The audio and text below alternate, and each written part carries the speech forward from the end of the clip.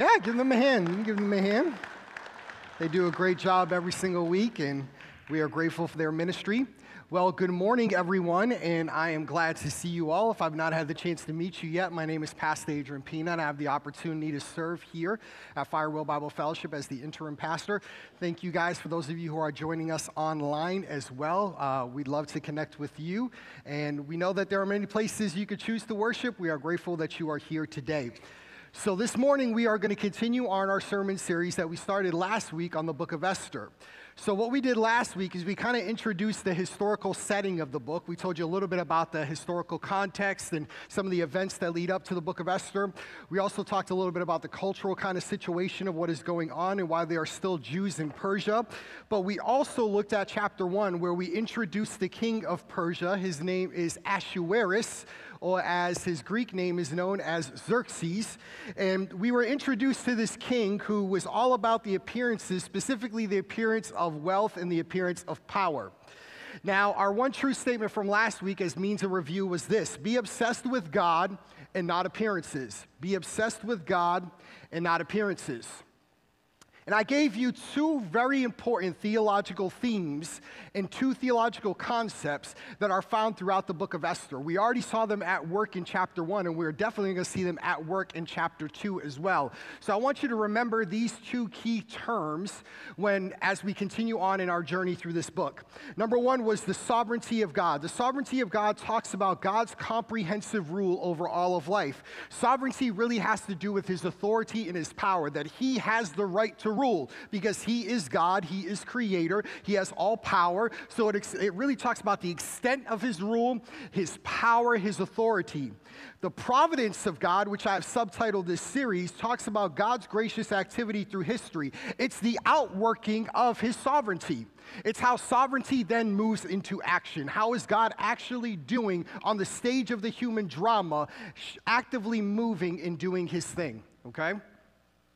Now, I want you to keep these in mind because when we pick up in chapter 2 today, we are going to finally get introduced to the person to whom this book is actually named. So we're going to get our introduction into Esther, into chapter 2, but we are definitely going to see this concept of providence working as we explore this chapter. Now, how many of you have ever seen the show The Bachelor? Anybody ever seen The Bachelor? We got Bachelor fans out there. Some of y'all shouted, and y'all are Bachelor fans, okay? Now, today's sermon I entitled The Bachelor, and this is really season 1 of The Bachelor in a very twisted and kind of demented kind of way. But basically, that's what it is. So, The Bachelor, if you don't know about it, when I did my research for this message, I do not watch the show, but it's a cultural phenomenon. I know about the show. I found out that this season is going to be the 26th season of The Bachelor. 26th season. And it's already been renewed for its 27th season, so you will get another taste of it as it's already been renewed. The show has been on since 2002. So over 20 years now, we have had The Bachelor. The show's description per IMDb is this: a single bachelor dates multiple women over several weeks, narrowing them down to hopefully find his true love. The show's success has led to numerous different spin-offs. The Bachelorette, it has also led to spin-offs in other countries, basically replicating this model. So, of course, as reality TV, we know that this has to be real, right? So our reality TV is a scope into the perception of what is really going on, and this is definitely real stuff in that way. Now, the show's, granted, as I said, it's a cultural phenomenon, but everybody knows that the best dating advice you can give to somebody who is single is to put them in a house full of single women and date each one of them, and somehow you're going to come out with your true love. That's great dating advice, okay? Makes for a good reality show, but I don't know so much about dating advice. Now, remember in chapter 1, King Ahasuerus demotes and then removes essentially his queen, Queen Vashti, because of her disregard for what he had said to do, okay? And so he gets mad at her, and getting mad at her, he removes her as his queen. So now he becomes the most eligible bachelor in the entire kingdom. And it just so happens that the most eligible bachelor just is the king. So the king is now number 1 on the list, okay? He's like the Forbes 100, right? And now he's eligible. Now he's on the market. Now, Vashti's removal sets the stage for the first ever season of The Bachelor. And now here's my one true statement for you, and this is going to come very clearly as we work through the text, is that God works through flawed people and circumstances for his purposes. Let me say that again. God works through flawed people and flawed circumstances in that way for his purposes. In chapter 2, we're going to get introduced not only to Esther, but also to Mordecai. And we see that these characters, Mordecai, Esther, and the king, certainly for this matter, are all flawed in their own ways. And yet God is about to bring into work, as he's working behind the scenes, a way and means of saving his people that comes out of a very nasty situation. Chapter 2 is extremely relevant and timely for the culture we live in today. We're going to get very real and very raw. We're going to talk about one of the things that most people don't like to talk about in church. It's 3 letters, and it ends with the letter X and starts with the letter S. And I'll let you fill in what the letter goes in the middle, okay? So if you have your Bible and want to open with me, you can open up to Esther chapter 2. If you want to follow along electronically, it'll be on the screen as well. We're going to work through the text. We're going to work through verses 1 to 18 today, so there's going to be a lot of reading, but we're going to make a lot of elaboration as we go on. And so the way we're going to break this message down is, number 1 is we're going to get introduced to The Bachelor. We're going to look at the dating profile of the king. Number 2 is we're going to get introduced to the contestants on the show. And then number 3 is we're going to find out who wins the first season of The Bachelor, okay? So let's start off in verse 1, and let's look at The Bachelor himself. Starting at verse 1. After these things, when the anger of King Ahasuerus had abated, he remembered Vashti and what she had done and what had been decreed against her. Now, let me take a moment to pause here. Remember I mentioned last week, if you were here, that when a decree went out according to the law of the Medes and Persians, that edict could not be revoked.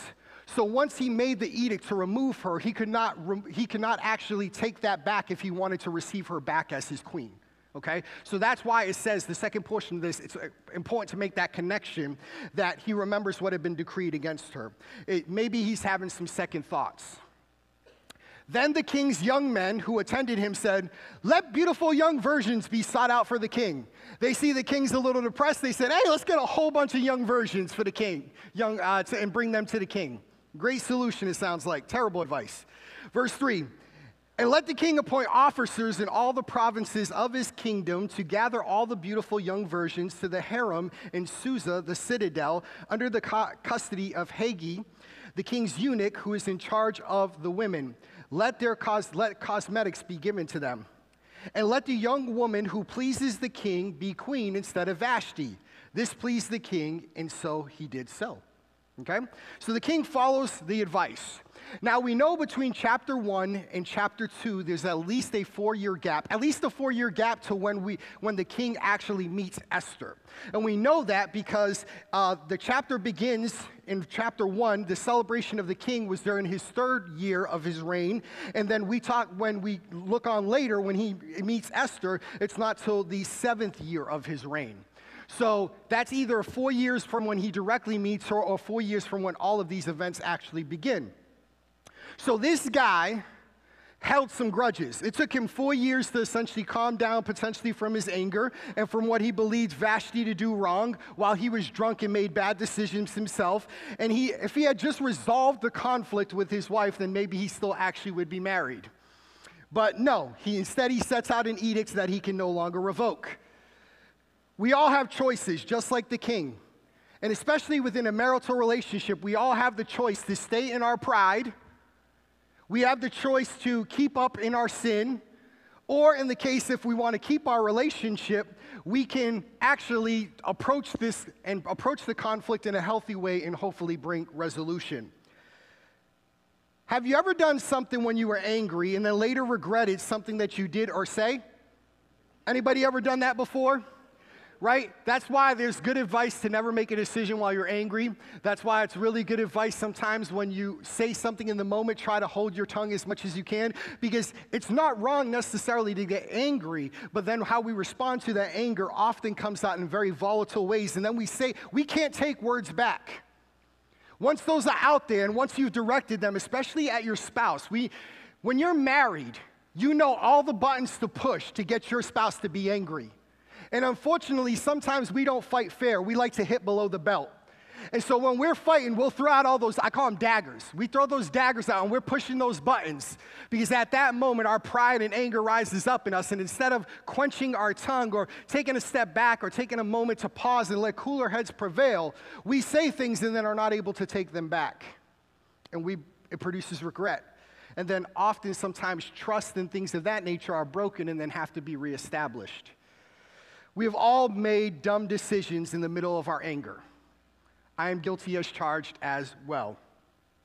So the king's young attendants saw that he was having a rough time, so what did they suggest? Hey, you need a woman. Let's get you a woman. How about we get you a whole bunch of women? All right? You've just been depressed around here, you're remembering Vashti now. We're just going to take her off your mind. We're just going to get you a whole bunch of women. So sometimes we don't always get the best advice, right? You ever have those people in your life that just offer advice whether you ask for it or not? We have those people too. But then there are times in our lives when we genuinely, they think they're giving us words that might be good for us and they give us bad advice. And if we act upon that advice, sometimes it's not a good thing. When we don't have Christ, we'll always reach for things or for people to try to find fulfillment that we can only find in Jesus. We try to fill that void. In this case, his friends say, you know what? Let's fill that void with a whole bunch of women. In our case, we could say that we could fill that void with a whole bunch of things.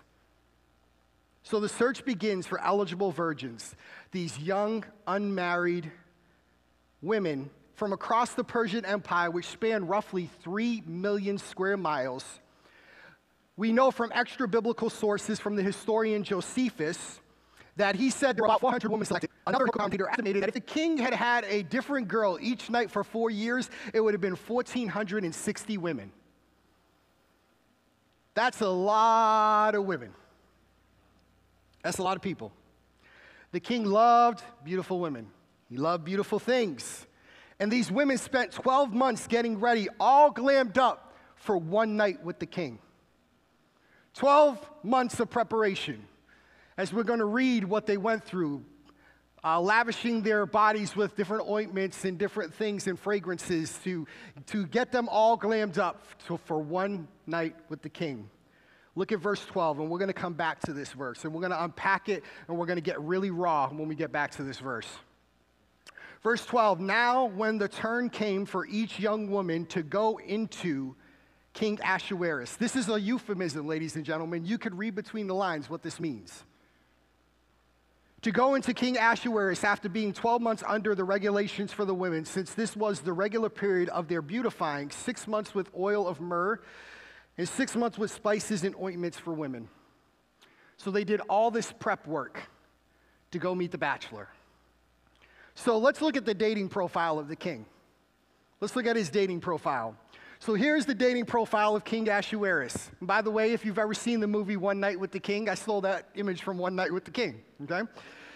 So if we were filling out a dating profile for King Ahasuerus, and if we were being honest, it would say something like this. He's a womanizer, obsessed with wealth, obsessed with power, could say obsessed with himself.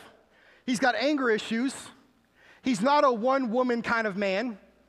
He likes to have his little, women on the side. And P.S., maybe he loves long walks on the beach. I don't know. So how many of you ladies are going to highlight this on, if this was, you were reading this dating profile, are you swiping left? We're swiping left right on this one. You're just swiping by him. He's just putting it out there, and he ain't the right fit. We swiping left on that one. This is not a Disney story. This is not Disney princess. This isn't the princess looking to become the queen.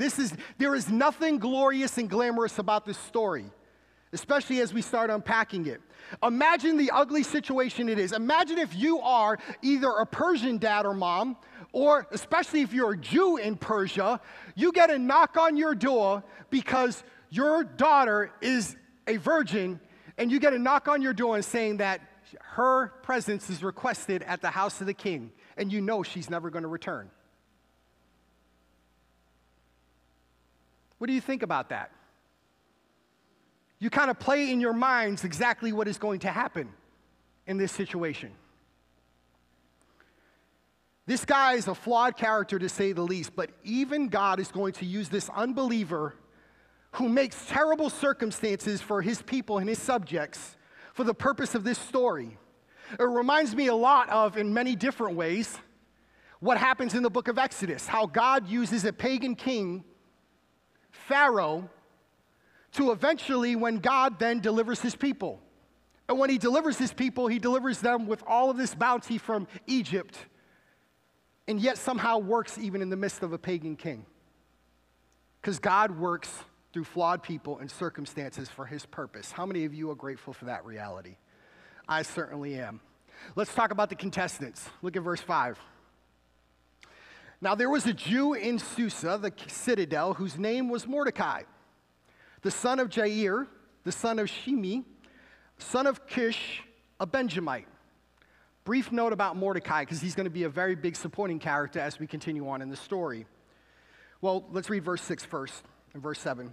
Who had been carried away from Jerusalem among the captives carried away with Jeconiah, king of Judah, whom Nebuchadnezzar, king of Babylon, had carried away. Verse 7. He was bringing up Hadassah, that is Esther, the daughter of his uncle, for she neither had father nor mother. The young woman had a beautiful figure and was lovely to look at, and when her father and mother had died, Mordecai took her as his own daughter. So what we know about Mordecai is that he's from the tribe of Benjamin. His great-grandfather Kish went into captivity with Jehoiakim. Mordecai and Esther were likely descendants of nobility in Jerusalem. He was Esther's cousin, who then took upon a fatherly role and adopted her because her parents were deceased. He stepped into that fatherly role for her, and he becomes a very important character in the story. Look at verse 8. So when the king's order and edict were proclaimed, and when many young women were gathered in Susa, the citadel, in custody of Haggai, Esther also was taken into the king's palace and put in the custody of Haggai, who had charge of the women. Verse 9. And the young woman pleased him and won his favor. Very important phrase. You should highlight the word favor. And he quickly provided her with her cosmetics and her portion of food, and with 7 chosen young women from the king's palace, and advanced her and her young women to the best place in the harem. She got the penthouse suite in this place. Esther had not made known her people or kindred, for Mordecai had commanded her not to make it known. So now we are introduced to who becomes the heroine in the story. We find out a little bit of background history about Esther, a.k.a. Hadassah, okay? So she's described as a woman who is easy on the eyes, and beauty is something that comes from God, and God was going to use her beauty for his purposes. There were many beautiful women that were gathered together, and yet Esther caught the eye specifically of the one who was keeping in charge over this harem, appointed over these women, Haggai. Now, listen to the comments he made about her. He says that it says that she received his favor. Now, this word should trigger something in your mind. When the word favor, we hear it in this context, you should think about she received grace and kindness. It reminds me of Joseph's story. Joseph's story as he was in Egypt, as he was in a foreign land under a pagan king as well. Through numerous different acts, he received favor. If you read Joseph's story over and over and over again, you'll read that Joseph found favor in this site. Joseph found favor in this site. It's the same idea. It's the same word. The idea is that grace and kindness, the inner working of God working behind the scenes, is extended through human agency in this way. She is promoted into a place where, in theory, she shouldn't have been in this context. It's because God's favor was on her. It gave her a significant advantage over her fellow contestants.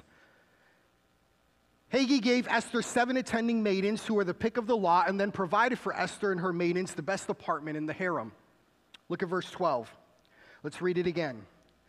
And when the turn came for each young woman to go into King Ahasuerus, after being 12 months under the regulations for the women, since this was the regular period of their beautifying, 6 months with oil of myrrh and 6 months with spices and ointments for women, when the young women went into the king in this way, she was given whatsoever she desired to take with her from the harem to the king's palace.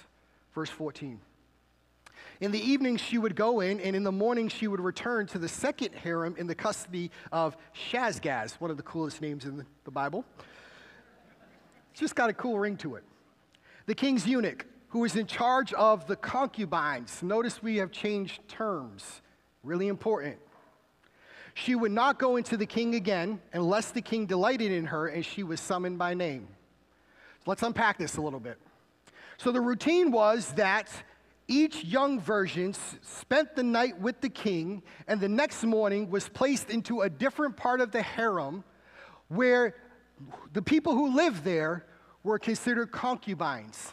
That's a really toned down term for basically prostitutes. So after the king was done with you, if you were not selected, you went into a place where everybody knew you were a prostitute. You were basically a sexual favor at that point. Can you think about that for a moment? As I said, this is not a Disney story. This is not glamorous. This isn't a contest that is righteous in every way looking for a new queen. No, every part of this is wrong. Especially in our context when we think about what this actually means. Let me not get ahead of myself, but for all intents and purposes, this is a sick tryout of sorts. The only real difference between The Bachelor in that sense and this story is that at the end there's a crown instead of a rose. If she found favor with the king, he would call her again. If not, she had a lonely life in the harem. If a woman was not selected, she was no longer fit for marriage. She wasn't marriage material. She was destined to live her life as an on-call prostitute. Whenever the king wanted her, he could have her. Whenever the king desired that he wanted that extra one on the side, he would just call the person who was the head of the harem, and then he would just bring her. She would never go back into society. She would never be back with her family. She would stay there in residence there, basically on call. For all intents and purposes, when we talk about especially bringing this to our cultural reality, this is sexual abuse. It's what it is. It's sexual exploitation. It is a man who's in power, who has the power to basically domineer over a woman, in this case, to be able to do whatever he wanted to do with her sexually. And there was no ramifications for it. Please hear me. If you're here today, and you have in any way been touched by, whether you personally or someone in your family, sexual abuse, sexual harassment, I am deeply, deeply, profoundly sorry for the trauma that you have experienced. Whether you're male or female, this crosses genders. It's so sad that it's a very real reality in our culture. In this culture, it's accepted. The king just has sovereign power. In all kinds of different ancient cultures, the king was seen as a god. So if the king is a god, the god can do whatever the heck he wants. Now, in our culture, when we look at this, unfortunately, those who are in power still take advantage of those who do not have the power. And when those who are in power take advantage of people in such a depraved kind of way, in this way, people's voices feel like they're stolen. People don't feel safe to be able to express the deep trauma that has been done to them. Sometimes people's voices are rejected, and then perpetrators continue to go about. I recently, just last night, was watching the movie She Said. She Said is a movie about the report that broke out in the New York Times related to the Harvey Weinstein scandal and how it basically was the catalyst for the Me Too movement, and then how all these different things have happened since then where perpetrators have been brought to light and where workplace things have changed and policies because of all these things that have transpired since then. Unfortunately, it's very real news, front page news all the time, where we still hear where this has gone on in the workplace, where this sin is still propagated. It's not acceptable. If you have personally experienced that and people have rejected your voice, I want to hear your voice. It wasn't acceptable then, it's not acceptable now. And the reality is in the midst of this, somehow God is going to use this very broken and messed up situation. And God is going to use it to work about his thing, but it doesn't mean that it's good. It doesn't mean that God is signing off on it just because God is going to somehow use it for his glory.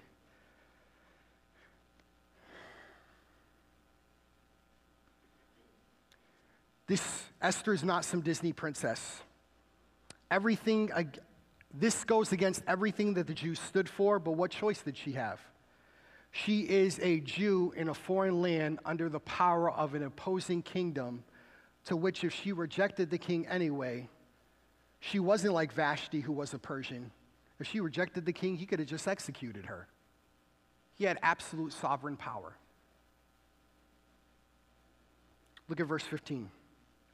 And when the turn came for Esther, the daughter of Abihail, the uncle of Mordecai, who had taken her as his own daughter to go into the king, she asked for nothing except what Haggai, the king's eunuch, who had charge of the women, advised. Now Esther was winning favor in the eyes of all who saw her. There's the word again. She's winning favor. And when Esther was taken to King Ahasuerus into his royal palace in the 10th month, in the month of Tebeth, in the 7th year of his reign, she was winning favor over and over again. No one is going to stop what God wants to do through his people. When God wants to do something and God wants to work through the life of an individual, God's grace and favor will come from all sides. And it will come from different ways and different experiences than we would ever expect of it. As I said, I think that there's a lot of parallels in this story to the story of Joseph in a different context, obviously, where in a foreign land, receiving favor, exalted in positions where he shouldn't have been as a Jew in a foreign context. Same thing with the book of Daniel. I think there's connection here with the book of Daniel as well. But God is going to utilize this very brutal kind of situation and exploitation in order to exalt Esther, where she can become the queen to be able to save her people, where an edict will then be issued that cannot be revoked, that will bring salvation to her people. How many of you like to go to the theater and like to see stage plays, live plays? I love the theater. I do love the way that the medium of play and film can communicate a message. Now, the production of a live play goes well beyond the actors that are on the stage. If you've ever been to a live play, you'll see there will be times when the curtains are drawn and all the action is going on right in front of you on the stage before you to be able to see. But then there will be times when the curtains are drawn and the curtains are closed. You don't see all the action that's going on behind the stage, but there's a whole lot of action that's going on when the scene is complete. What is happening? There's sets that need to be changed. There are costume changes that are happening. There are lights that are being changed out. And there are all these things as these stagehands are working furiously then to open the curtain again for the next scene to be able to take place. But at that time, your view is, please hear me, your view is obstructed, but that doesn't mean that action is not happening. Your view, you can't see what's going on, but there's a whole lot of activity that's still going on. There are several people who are working that will have a direct effect on what is going to happen once the curtain is then open and able for all to see again. Here's the connection I'm trying to make with you. Please catch this. God is working behind the pulled curtain. God is doing a whole bunch of things that you can't see.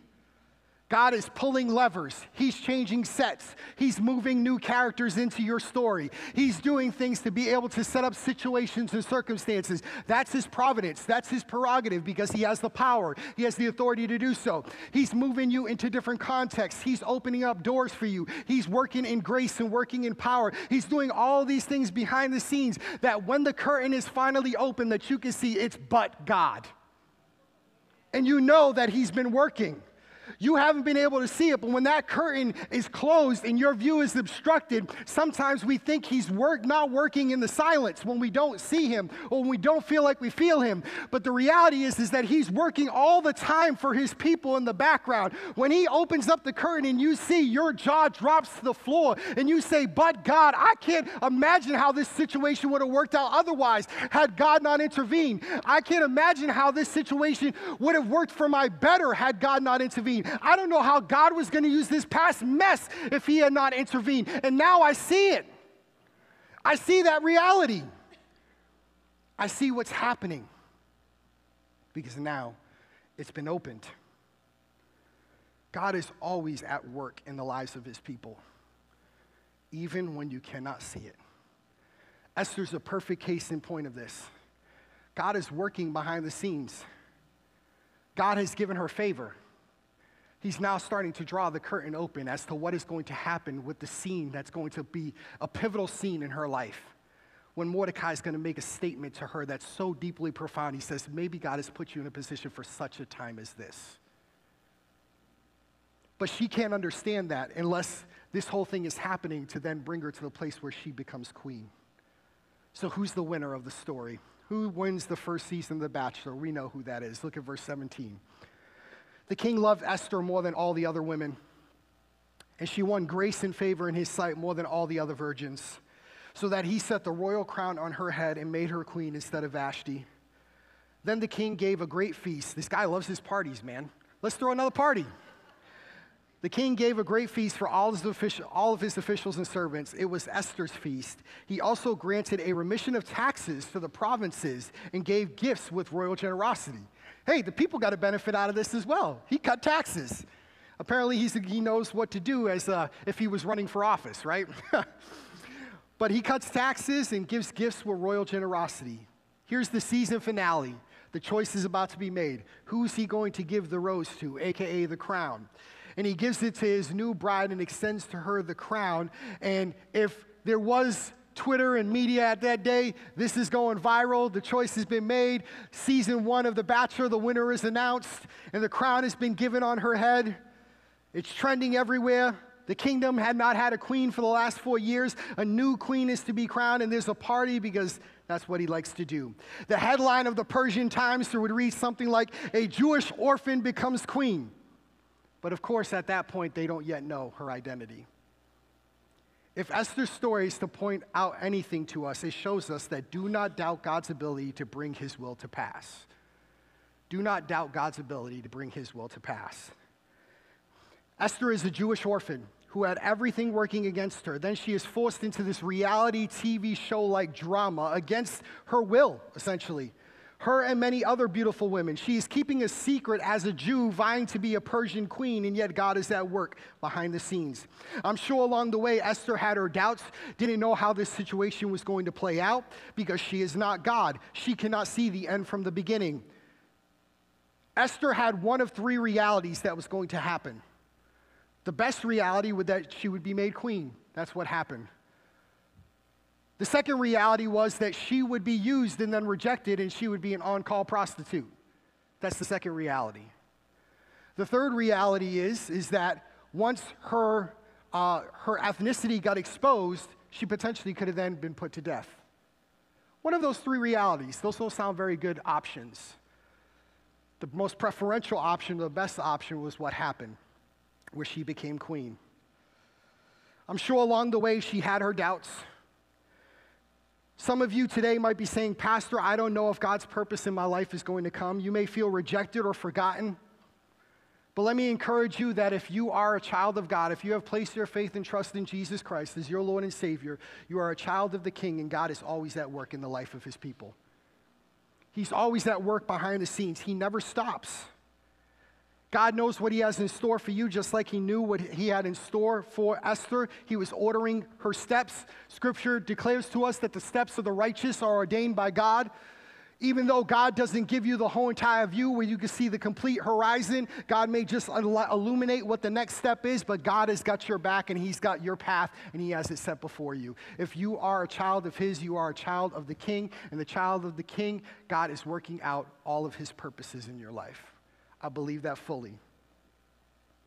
And he will grant you favor along the way.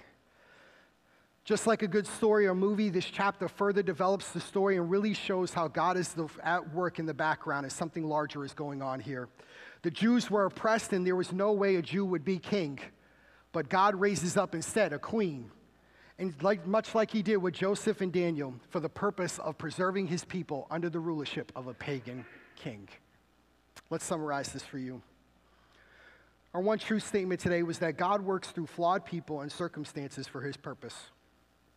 So as we were introduced to season 1 of The Bachelor, we were introduced to the king.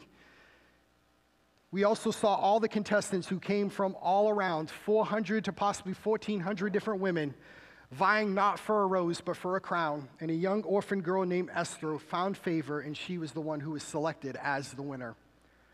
So how can we put this into practice? And then we're going to pray. Number one is my encouragement to you is that to remember that God has not forgotten about you. God has not forgotten about you.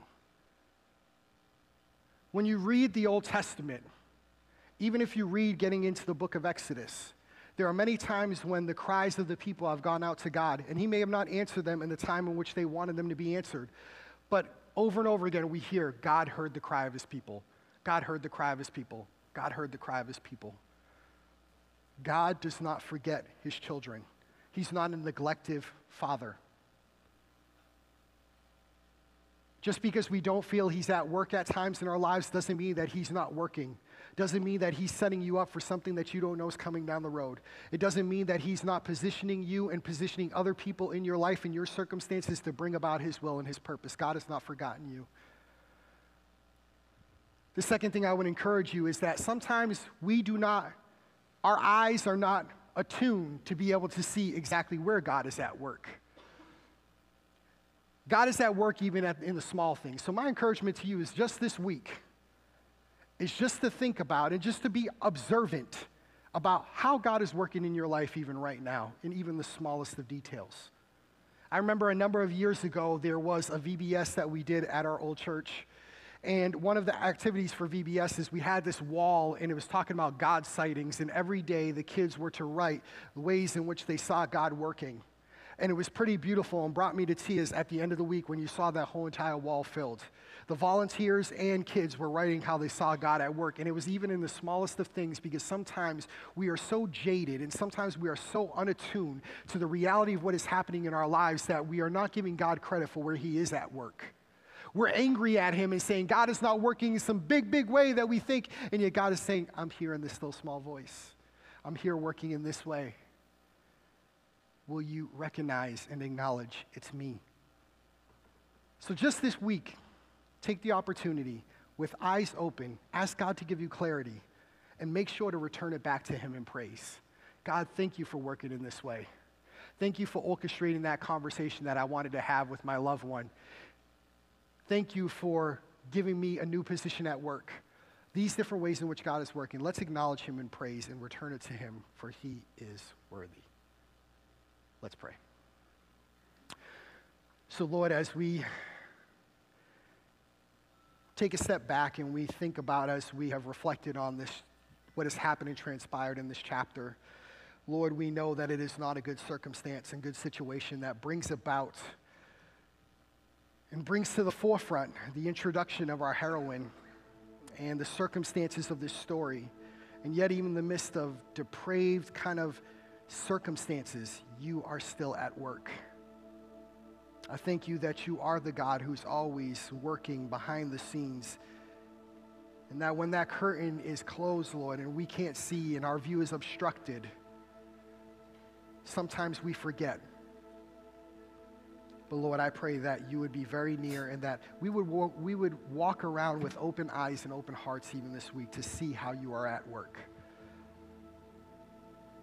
And Lord, I pray that if there's anyone under the sound of my voice today who has gone through life and has gone through all these different situations and circumstances and has come to a point where they don't know if you are there,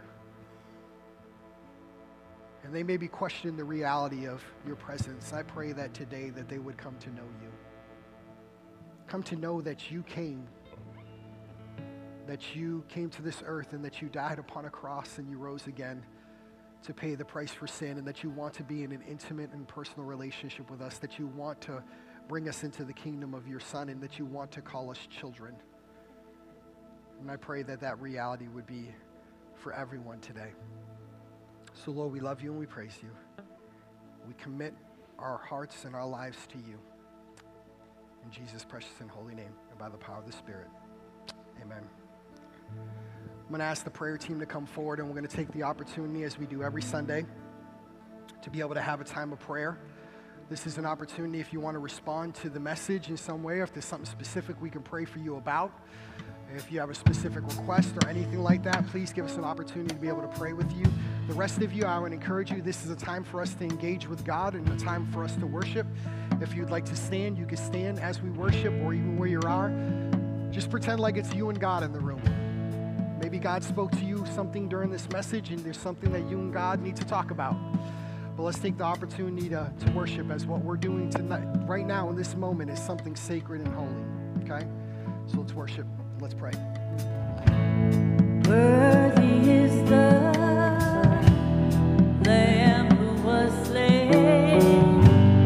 Holy, holy is He.